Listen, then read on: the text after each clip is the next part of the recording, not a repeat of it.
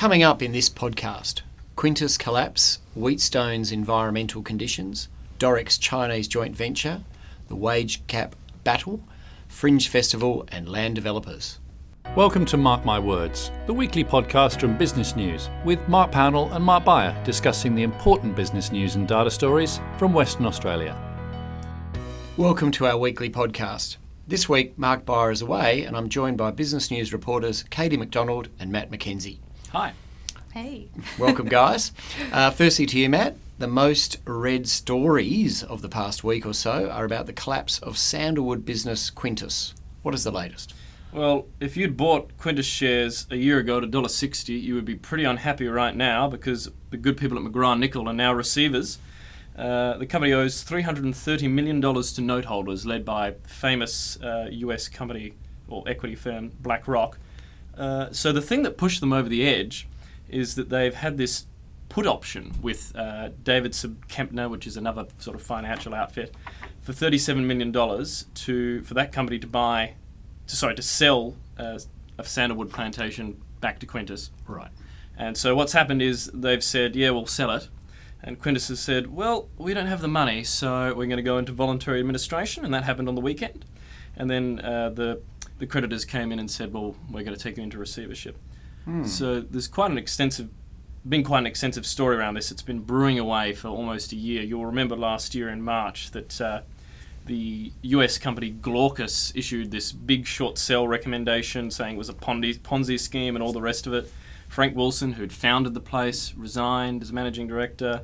Then it was revealed in May that they had this contract, that they lost a contract and that the board wasn't even aware of it. So it's been an ongoing saga, basically. Yeah, right, it has been. And ironically, it's all happened pretty much immediately after they changed their name to Quintis from TFS, wasn't it? Tropical Forestry Services it used to be. Yeah, pretty fascinating. What I find most fascinating about the sort of last part of that story is one of the reasons that TFS and now Quintis survived beyond the length of most of these so-called tax-effective investment firms that had kind of blossomed in Australia between the sort of late 90s and early 2000s was they'd shifted from getting retail investors in to buy into these agricultural products and getting big fund management, institutional money. But it seems like to get that institutional money, they might have had to do deals that have led to bigger problems because lots of little investors don't have put options to sell back at, in one go and act collectively like, demand $37 million. So they might have shot themselves in the foot there. Then again, maybe this was happening anyway and it's a troublesome sector. Anyway, look, I followed that sector for a long time and it used to be blue gum firms and we pretty much lost all of them. There were quite a lot of wine businesses. People might remember Palandri, which disappeared. The assets are owned by Three Oceans, but that's not much happening there. And then we saw a few other things like sandalwood, almonds and olives, none of which really have been successful. I think there's one or two wine businesses left and the rest pretty much disappeared. And even those I don't think exist like they did, are structured like they were. Well, I will say Mark Beyer actually wrote a very interesting article in our upcoming edition, and he's actually spoken to some people that are a little bit more positive. Because what they're trying to do is get some of the sandalwood growers to change the responsible entity for the schemes. And one interesting thing I found about this is apparently this sandalwood you can sell, it's worth $250,000 a hectare or something. So it's much more expensive than the actual value of the land. So they're actually saying there are a few reasons they think why BlackRock and others might actually really come to the party on this, and it may not necessarily go the way of some of the other disasters that have happened on the East Coast. So. Yeah, right. And look, Mark's been also writing about, there's another sandalwood producer which I think also has some private equity in that there's a battle going on, so there might be some possibility of all this, some interest in these assets. So yeah, well anyway, fascinating, we'll watch it play out.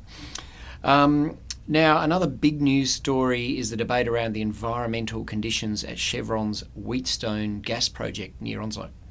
That's right. So earlier this week, the new Environment Minister, Stephen Dawson, basically directed the EPA to review Wheatstone's emissions and their environmental conditions. And Wheatstone have said, well, we're federally regulated and we're covered under the Australian emissions safeguard mechanism, and we're already abating 700,000 tonnes per annum of emissions. But the ministers come back and said, well, it's quite complicated because initially you were going to be regulated under federal legislation, and then Colin Barnett said, well, we won't need state legislation to overrule that, so we'll exempt you from the state legislation. And then the federal laws were repealed in 2014 with the repeal of the carbon tax. So I guess the minister's trying to get to the bottom as to what exactly the situation is in terms of the abatement laws. But Mike Nahan actually came out and said he thought it was a sovereign risk issue to be reviewing people's environmental conditions so long after the money's, it's built basically. So an interesting one. Yeah, it is pretty fascinating. I think they've had, was the Gorgon project a little bit, is this all about Wheatstone, or do they have similar discussion around Gorgon at any stage? As I understand it, this one was just about Wheatstone. But yeah, I think long before my time as a business journalist, there was some considerable debate about Gorgon's emissions policy, and I think it delayed the final investment decision on the project for some time. You would probably be better across that. I think you're right, and eventually they said they were going to put some of the CO2 in the ground. It's interesting, isn't it, where you've got a scenario where if this was coal, for instance, you dig the coal up and you ship it, and the emissions happen somewhere else, and then it's the problem of somewhere else. Whereas here you have gas, and to liquefy it, there's a certain amount of emissions involved, but when it's burned somewhere else, cumulatively the emissions used here and the emissions used elsewhere are much lower than using coal. So it's a kind of interesting debate, isn't it? That the mitigation, the global mitigation of CO2 is not kind of taken into account in this, because of course, as a result of our LNG plants, WA is a huge CO2 emitter, and yet arguably we're reducing, by providing that gas, we're reducing global emissions significantly. So I presume that'll come into the argument, but it wasn't in the argument when the carbon tax came in, I must admit. Yeah, well, Chevron has sort of said that this week. That's been their position. It's a good point, but I guess there are some people that don't necessarily want to pay attention to that fact. I will just add, though, there seems to be a bit of a trend here. I mean, if you invested money in WA, there's people, in the last few years we've had this iron ore tax, that people have suggested, and there's this, and then there was the gold royalty changes and all the rest of it. I think the sovereign risk question is one probably worth asking. Why do we keep trying to change these things after we've made decisions? Yeah, well, it's pretty valid, and I guess that's what happens when you have, it's a valid issue. It's what happens when you have governments changing, and some of them have a greener hue than others. I guess where you want is some sort of underlying policy where things are set, there is agreement, and that's how it goes, which has been, you're right, quite the traditional way until the recent, I guess, since the mining tax was sought to be imposed in 2010. Now, Katie, you've unearthed a new joint venture between construction firm Doric and a Chinese group called Wu Yi, if I've got that right. China Wu Yi, got you. Yes. What do they plan to do together? So they've entered a 50-50 joint venture to create a new independent company called Wu Yi Doric. And that will be a major new construction player, locally and nationally. They're aiming to target top-tier projects above 100 million. And what's really interesting is that the relationship's really founded on complementary strategies. So to put it simply, China Wu Yi, they've been eyeing Australia for a number of years. They're about 30 years old. They've got operations all over the world. They're in Asia, they're in Africa, they're in North America, they're even in the Middle East. So, arguably, they're a big company. They could have come into Australia probably in their own terms. And then you've got Doric on the other hand, a local big construction company that's looking to expand nationally. They've doubled their project value between 2016 and 2017. It was at 300 and something million 2016, currently over 700 million. So, looking at them, that would have been tempting for them to go alone as well. But I guess both of them saw that they had complementary strategies, complementary values and goals as to what they wanted to do in the industry. Yep. So by China Wu Yi partnering with Doric, they've already got local knowledge, local networks, how to do business, I guess, in WA and Australia broadly. And then you've got Doric looking for someone that's worked on the top tier projects, has that expertise in design as well as they do engineering and construction. And you'll remember that Doric tendered for the new museum project, which is of significant value with Technicus Reunidas, a Spanish firm. That fell through, but they've realised that, you know, to go ahead they really needed a long-term strategy. So not only will China Wuyi provide that expertise, the financial capacity, but they've also got their own new prefabrication technology, which was quite attractive to Doric as well, because as we know, Australia's got one of the highest costs for construction. If you can prove to your clients that you can deliver a project faster, at a lower cost, and it's an energy-saving material, then that's another advantage they've got in the market. Yeah, right, there you go. It does seem so it sort of neatly fits, and they can both go and do it together. And for both of them, there was some risk in doing it on their own for different reasons. Stars aligned. No, great story. Well, we'll be interested to see how it goes. And, of course, you know, it's difficult for West Australian firms to grow nationally. It always has been. So they've already they've said they've already got one project that they're likely to be successful on. They're not able to disclose yet, but they've tendered for that, and that's a major Perth project. Okay. And they've also got one in Sydney that they've tendered for as well. So, be quite, you know, not long until we find out about that. Okay, there's a major project somewhere. Good to hear. And locally, right? I mean, Oh wow. Okay, well that's good to hear. Now, Matt, you've been looking at the industrial relations scene, and one notable area you've focused on is the wage gap battle, if I get my words out there, and how that's being fought. So, the state government's doing this review of the IR system in WA. We've got our own sort of system on top of the federal one. One of the big things that's come up is we've got the highest wage gap between men and women of any state in Australia. It's about 23%. It's fallen a little bit in the last couple of years, but it's still very high. And the trade union movement has suggested that their solution to this is this concept called equal remuneration orders, which will give sort of courts more expansive power to lift wages in particular industry and in particular industries, or where women are underpaid. And the interesting thing about this is they're saying there should be no male comparator when they make a decision. So to give you an example, about 10 years ago this was done in Queensland with the dental assistants. They got an 11% rise over 2 years. And part of that rise was based on the argument that because it was a female-dominated industry, that the industry had been undervalued historically, basically. On the flip side, the Chamber of Commerce and Industry is saying, well, let's not over-regulate this. Let's instead support private companies and groups like the CEOs for Gender Equity, which I believe you've been part of, and organisations like that to try and encourage basically businesses themselves to lead change and support greater bargaining powers for particular industries. So when we say no male comparator, and you gave the example of dental technicians, so arguably it's a sector where not many men work in, so therefore you can't say men get paid 20% above the women, and therefore, how do you do it? So the argument is that you look at the example of the dental technician and you say, what are the other industries where there's a similar amount of skill or training required to get a position, and what do they get paid? Mm-hmm. And so that's how they work it out. Now, I don't know what the equivalent would be for a dental assistant, but you can imagine it might be, for example, a lawyer's. What's the term for the people that work in the law firms that are not actual lawyers? Paralegals. Paralegals. Yeah. So that might be an example. Yeah. Okay.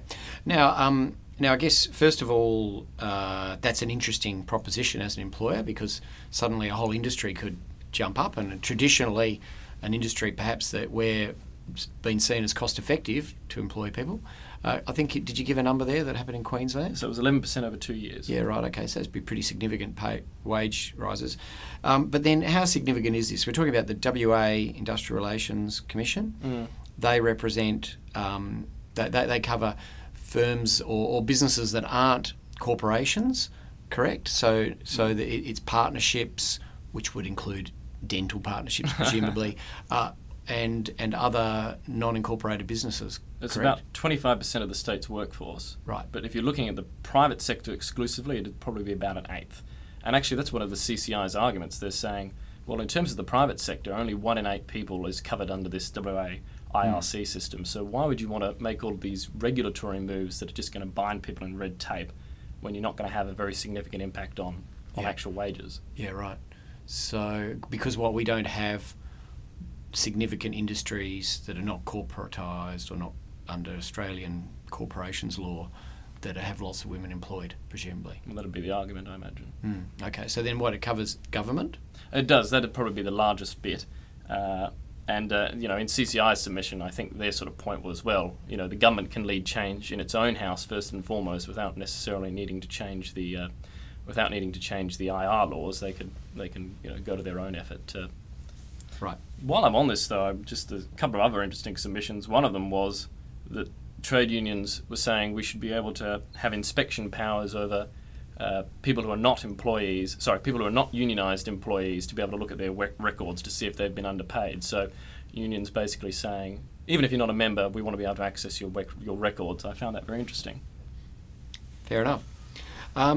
Now, Katie, the very successful Fringe Festival is kicking off. What's interesting for our listeners to know about that festival? Fringe World Festival is probably one of the most successful events in WA. It's run by a group called Outrage. They're a not-for-profit business. They're currently ranked 3rd on our BNIQ search engine list of arts and cultural organisations, and that's for a pretty good reason, in the fact that a lot of their revenue actually comes from ticket sales. They, up until, I guess, arguably this year and last year, they received little to no state government funding, which is quite interesting in comparison to a lot of the other organisations. The art gallery, the museum, they all get quite a significant amount of funding from government, whereas Outrage makes up that difference by just selling a lot of tickets and getting a lot of people coming to Fringe. Yep. I think they made over $10 million in box office last year, which is pretty successful. So I think by world standards it's quite successful. Yeah, they're actually one of the biggest fringe festivals in the world as well. So really impressive team there. Marcus Canning, CEO, he's a past 40 under 40 winner.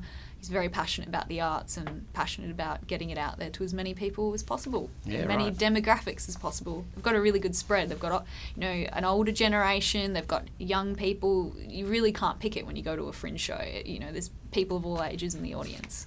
I agree. I go to lots of them myself. Yes. And they've won some sponsorship deals as well, so they're doing well in that other part of the private sector. Yeah, part. so it's great because, they kicked off with little to nothing and, going off their own bat. They've now got principal partners Woodside, Gauge Roads. Gauge Roads have just released a new brew that, part of that sale is going to go to the Outrage Fund for Artists, which is great. And the City of Perth has upped their sponsorship this year, so they gave them $100,000 last year, and this year they've announced that they're going to give them $900,000 over 3 years. So I think people are starting to realise that Fringe is a good thing, and it's not just for showcasing the arts. A lot of, anecdotally, I guess it's something that's really hard to measure, the impact of arts, but a lot of the local businesses, I don't know if you've been around on a Friday night when Fringe is going, it is so hard to get into a restaurant. And I'm sure that's all, a byproduct of more people coming into the city, more people coming into Northbridge. Yeah, and good for Perth. All about growing Perth as well, which is good for the state. So I don't know if that's I'm going to use some cliches. Is that rags to riches, or is that success, building success, breeding success? Breeding success. Yeah.